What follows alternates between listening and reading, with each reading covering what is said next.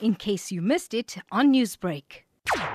I think the really difficult thing with these mid-year exams is that they really seem to sneak up on people. They've really only just settled into the year, and then suddenly to face examinations is often really quite stressful. There's kind of an exam mood that grips the country towards the end of the year, which means that everybody, family, friends, all other expectations are focused on exams. In the middle of the year, because exams are spread over such an extended period of time, your school may have a different timetable or you're in a different school with different holidays. It's often quite a lot harder because it feels far more lonely. What really is the best way to be able to deal with the mid-examination meltdown when you're in that paper and you've forgotten what you've learned? Really, what are the strategies one should be implementing? Right. So if it happens to you in the middle of an examination that you're actually writing, first thing, and I know this sounds really ridiculous, but it's absolutely true, your brain is absolutely dependent on oxygen. So the first thing that you have to do is to force yourself to take a really, really big breath, because it will help you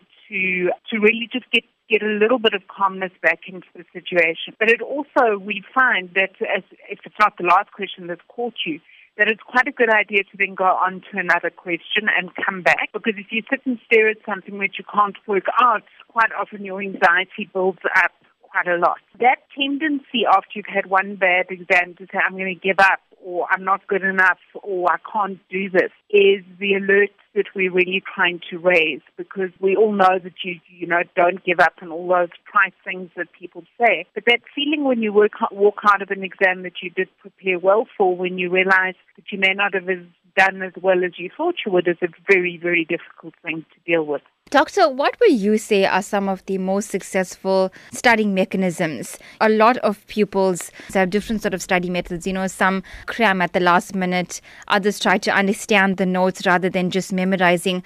What would you say are the most effective? The reality is that you are going to do better if you do more than one thing. Now, the reality is that you may do better if you use color, but if you have all of your faculties, then you should use them all. So we suggest to people that you speak aloud so you can hear yourself, that you get friends to quiz you so that you get other people's questions. Obviously, doing past papers always works really well, but use kinetic, dance, sing in the shower. It's really important that you take a breath and focus forward, and to understand that even if yesterday's paper was a disaster, there's still tomorrow's paper.